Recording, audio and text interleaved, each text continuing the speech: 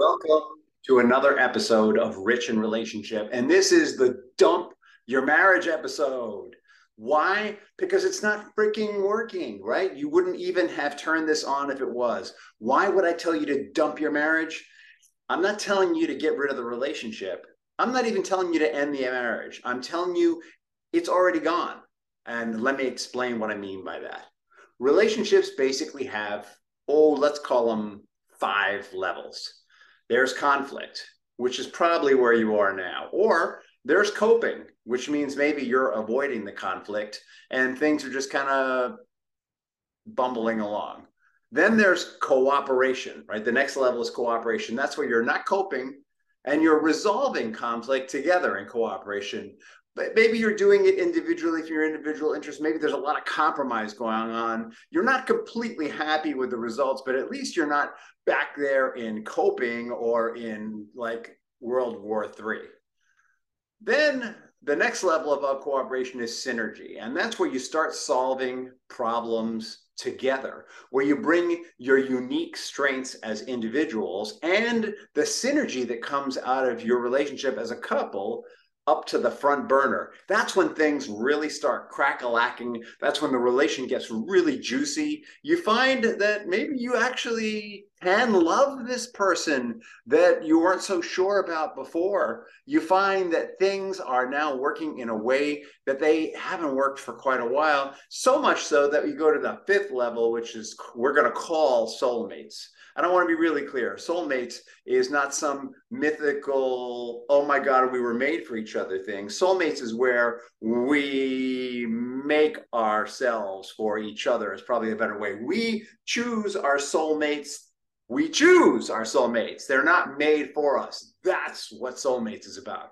So maybe you're in conflict or coping, or maybe you're even in cooperation. You're wondering, man, soulmate sounds good. How do I get there from here? And that is a totally valid question. And the way that you get it is blow up your marriage because it's already dead, right? If you're in conflict or coping, you're already in, pardon my French, shit land. And the question is, how much longer do you want to be in shitland? And as someone who's been in shitland in 2 marriages, right? In my current marriage, even, we had some time in shitland together. And basically, our response to shitland was coping. What that meant was we just didn't fight much. We avoided it. We pursued our individual pursuits. We had kind of a parallel lives experience until one of us woke up one day and said, man, this is painful, and started changing it. But that person didn't change the relationship. You know, what happened there was that person figured out that they are causal. So let's talk about how we get there from here. Conflict, the conflict stage, you know well. Conflict is where you're going to win and so are they. And the problem with the conflict stage is it's wrapped up in I'm going to win, you're going to lose. And what happens is you can get into conflict about just about anything when you're in the conflict phase. When you're coming from the place of I'm going to win, you're going to lose, that means that if you happen to change your mind about you're going to win and lose, maybe you have a moment of, oh my God, I really have some responsibility there. And you say to them, you know what? You're right. I did do that. I'm sorry. If they're still in conflict mode, they're going to say, damn right, you're sorry. And let me tell you the other 52 things you did wrong. They will keep pounding on you. And then you'll go, why did I ever own that mistake? Right? That is the essence of the conflict stage. And when you're in that phase, you can fight about who put things away or didn't put things in the way in the refrigerator. You can fight about who left the cap off the toothpaste. You can fight about, is the toilet seat up or is it down? Now, mind you, some of you might be having these fights in jest now. You might be in a cooperation stage and looking back and laughing about those conflicts. But for some of us, that can be very real. Those fights and for the children, it is a disaster, the conflict stage. I mean, all they see is mom and dad fighting no matter what. I will tell you, as a child who grew up in that kind of environment, the best times in my house were when mom and dad were not home. Yeah, it was a little lonely at times, but it was quiet. It was like, oh, thank God, it's peaceful. And when they were home, it was scary. If one of them home, it was not great because they weren't in a great mood. Like when parents are in the conflict phase, they are sort of walking around in anger all the time. When you're in the conflict phase is also can be when you're getting divorced. When people are divorcing, they can be very much in the conflict phase. And the problem with being in divorce and in the conflict phase is theoretically, you're in separate domiciles, you're living separate lives, but emotionally, you might as well still be married because you're acting like it. Emotionally, you're still fighting over the small stuff instead of working things out. Emotionally, you still want to win at their expense. And so this applies not only to people who are married, but it applies to people who are already divorced and who are parents together who just can't seem to get along. The conflict stage is one in which it's about me. I'm going to win. And it's not about the other person. And so you know that you're in the conflict stage, you're going to have thoughts like this. If I give in, I'll be a carpet. Or if I give in, this will never change. The only way this will change is if I change them. The only way this will change is if I win. The only way this will change is if I get them to concede that they're wrong. The only way this will change is if they change. Those are all conflict thoughts. Conflict is driven by blame, by a need to control others. And not only will you find yourself behaving that way to the mother or father of your children, whether you're living with them or not, you will find that you start raising your children that way also. You will be punishing your children or bribing them instead of developing a relationship with them. There's a whole movement called peaceful parenting that's all about ending that conflict with your children. Well, when you're in conflict with your significant other, it's very hard to be a peaceful parent because you're triggered a good deal of the time. Okay, so maybe you've gone to coping. Coping might be, you might be conflict avoidant when you're coping. What that would mean is that you're leading parallel lives, your roommates, you've decided not to fight anymore. You've decided to give up on them. You've realized that they won't change and you can't change them. And you've decided to focus on having the most pleasurable life you can, but there is still a lack of ownership, right? So when you're in the coping stage, that is characterized by this is all messed up because of them. I can't change them. I can only do the best that I can for me and for the kids. And so coping still is loaded with blame. It's just less hostile. It actually might feel a little more victimy in some ways, but there is the acceptance, at least, that we don't change other people. We influence them by our behavior, but we don't change them. And so what happens when people are coping, that's when you get people who are having a high level of gray divorce. These are people who are waiting for their children to grow up before they get divorced because they think when they're adults, it'll be better for them. But by the way, the statistics, the studies show that children of divorce are actually, they're less resilient the older they get. So the older your child gets, the worse they handle the divorce. And of course, that is also influenced by how you treat them in the divorce, whether you're putting them in the middle or in between you and the other parent, or whether you're using them, weaponizing them, or whether you're keeping their well-being on the front burner. Those factors are also going to influence the divorce. But we're talking about coping here. And so coping is, I'm going to make sure that the bills are paid, that there's food on the table, that I have clothes, that I am fulfilled at my work.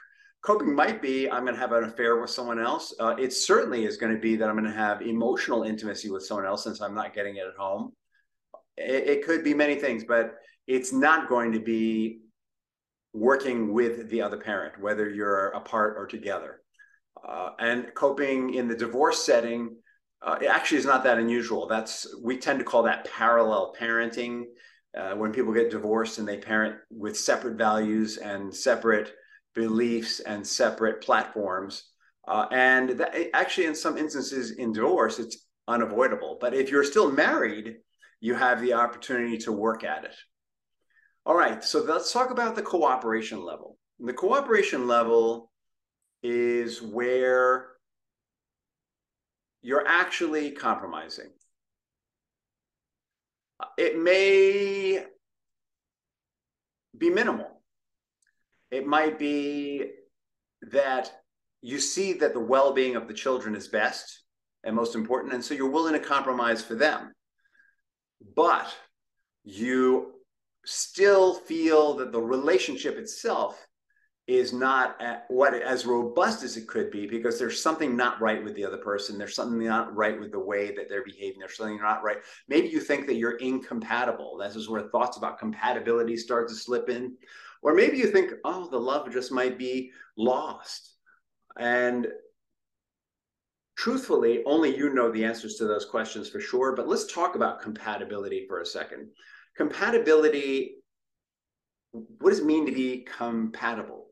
Very often we think it's like two puzzle pieces that are made for each other. It goes back to the soulmates concept, right? Soulmates are two puzzle pieces that fit perfectly together. And compatibility would be, if on a scale of 1 to 10, soulmates is we fit perfectly together, and 1 would be there's no fit here at all, and in between would be there's a little fit here, there's some good fit here and there, oh, there's a pretty good fit here, oh, there's an excellent fit. All right, so what I'm here to tell you is that even though we all are uniquely created and made, when it comes to relationships, we decide how compatible we truly are. And we decide that by creating ways that the pieces can fit together. And the truth is that if you marry someone and had children with them, something had to fit together there, right? I mean, come on, you at least had some physical sex going on because you have the children. And you can either increase compatibility or diminish compatibility. It's your choice. And it's not their choice, by the way. It's your choice. Yes, their choices impact that, but you get to decide how much you're going to cooperate. And so compatibility and cooperation can very much be kind of like, at this stage, the conflicts are not happening as often, or maybe not as intensely. Maybe the conflict is, you're resolving conflicts in a kind of uncomfortable way. Oh, okay, I will give you this if you'll give me that. I heard a story once about a couple. One guy really liked architecture, and his wife really liked to have new experiences. And so they went to Italy, to Florence, and rented what do they call those those two-wheel bikes that you drive around on. So she got the adventure, and then they would look at the architecture together. And so they figured out ways to cooperate so that both their interests were met through this activity. It wasn't perfect, but it was cooperative. And actually what it was also was it helped them to have greater compatibility. They took two different interests and combined them in one compatible activity. So in the cooperation phase, we're looking at, all right, how can I make it work? What am I willing to give up to make it work? The guy who likes architecture, he doesn't get to see everything he wants. Maybe he doesn't get to go inside the building much.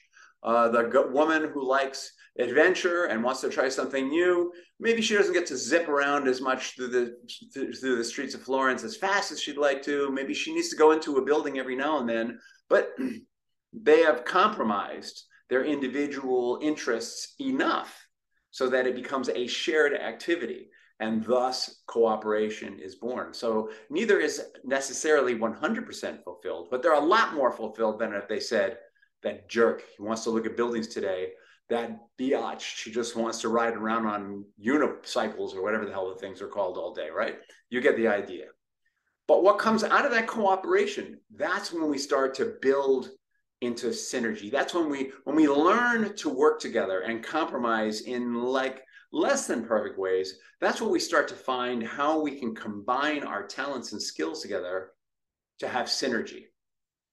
Right? So it's the dialogue of cooperation that builds up to the experience of synergy. And synergy is where a situation comes up And because you know, as partners, you know each other's interests, strengths, weaknesses, and what you do best together. The husband says, a crisis comes up with a child. The husband says, I know, I'm going to help them with this part. And the wife says, I know, I'm going to help them with that part. And then together we can do this because we do this really well together. And if something's even missing, they might call in someone else to help. Oh, let's call grandpa or grandma or her best friend or his best friend or their siblings to help out. Synergy is where they start together. They see the big picture and they see where they fit in the big picture and what might be missing that can be filled by others. And synergy is now there creating something really huge. Instead of, I've got to get my need fulfilled, let's figure out a way that we can get our needs fulfilled. It's more like, oh, let's see how we can create something new. That's synergy. Synergy is creating something new. And when a couple is living in that space of co-creation, by the way, it isn't just like they're creating together all the time. They're still having the experience of individual development and growth. They're having also the development of their relationship growth, right? Through cooperation, they've come to relationship growth. Through synergy, their relationship growth is exploding. When that happens, that opens the door for what we're calling here soulmates, all right? Soulmates, and by the way, I want to give credit to the Relationship Handbook. If you haven't read the book, read the Relationship Handbook for these 5 levels. But I'm going to tell you, I'm putting my own spin on it. This isn't how they write it. This isn't how they write it. This is my spin on this. Soulmates is where you appreciate each other's strengths, appreciate the synergy, appreciate the growth together, where you have created so many areas of overlap, so many areas of cooperation, so many areas of compatibility. That you now experience the relationship as amazing, as the one. And isn't that what we all want? After all, we all want to have the soulmate experience, but just get that soulmates isn't when you walk up to someone and say, soulmates? It could be that. You could be deciding that you're going to be soulmates, but get that soulmates isn't some magical thing. Well, it is magical. It's a magical experience. Right? When you have the experience of soulmates, it's a magical experience like nothing you've ever had. But what's magical about it is the immense pleasure and accomplishment and harmony that can happen when you create overlap of values, intentions, vision, abilities, innate strengths. When you create enough compatibility there and experience synergy and your relationship explodes, it's amazing. It feels magical, but it's not magical either. It's the result of work. Not like, oh, I'm working, but like working at something and seeing positive results. It might be work like, I hate cleaning the toilets, but I like a clean toilet. Or it might be work like, I hate making my bed, but I like to have a made bed. It might be work like that. It might also be work like, I have a passion for working with people, and every time I sit down with people, it's fun for me. It could be also like that. It could be all of that rolled in together. Soulmates is where you're having that experience of fulfillment in your relationship. So remember when we started out? Blow up your relationship. You blow up your relationship because it's not working. You blow up, really, when I say blow up your relationship, I'm saying blow up your concept of your relationship. If you're not sure if you're in the right marriage or in the right relationship, you're not. Does it mean you could be? Yes. Does it mean you could be with that person? Yes. But the starting point is to get that you are causal. I am causal. We are causal. Even though we can't change the other person, even though we can only influence them, we are causal in the relationship, working or not. And once we get our stuff lined up and move away from the blame and anger and start moving towards knowing what makes their world work and seeing how we can work together and looking for ways to lean into their strengths and looking for ways to lean into their interests and looking for what makes their bell ring and looking for what makes their clock tick or whatever metaphor you want, when you start looking into that stuff and looking for how can we do this, have their bell ring and my bell ring at the same time, that's the beginning, right? That's when you're moving from coping to cooperation. And if you're in the conflict stage and you just can't stop fighting, same idea. It's like you got to be ready to drop the weapons and start going to coping. By the way, you can't move from conflict to soulmates overnight, but you can move from conflict to soulmates very fast if you are willing to own it and you are willing to do the work. And a result might be that you find that you get to the cooperation stage and there is no synergy. You might find that, or you might find that they don't want to stop coping. You're trying to cooperate, but they just won't do it. And that might mean it's time to go start over with someone else. But first, you got to start over with who you have. Before you throw out years of work, before you throw out years of what did work, before you dump all that, what if you could throw out what's not working and keep what is working? What if you could build on that? And that's what I want you, that's the seed I'm planting here. What if you could still have soulmates with this person? Maybe I should rename the episode. Why not soulmates? As usual, you can reach me at rich@richinrelationship.com. Comment, follow, like, all that good stuff, and have a blessed day.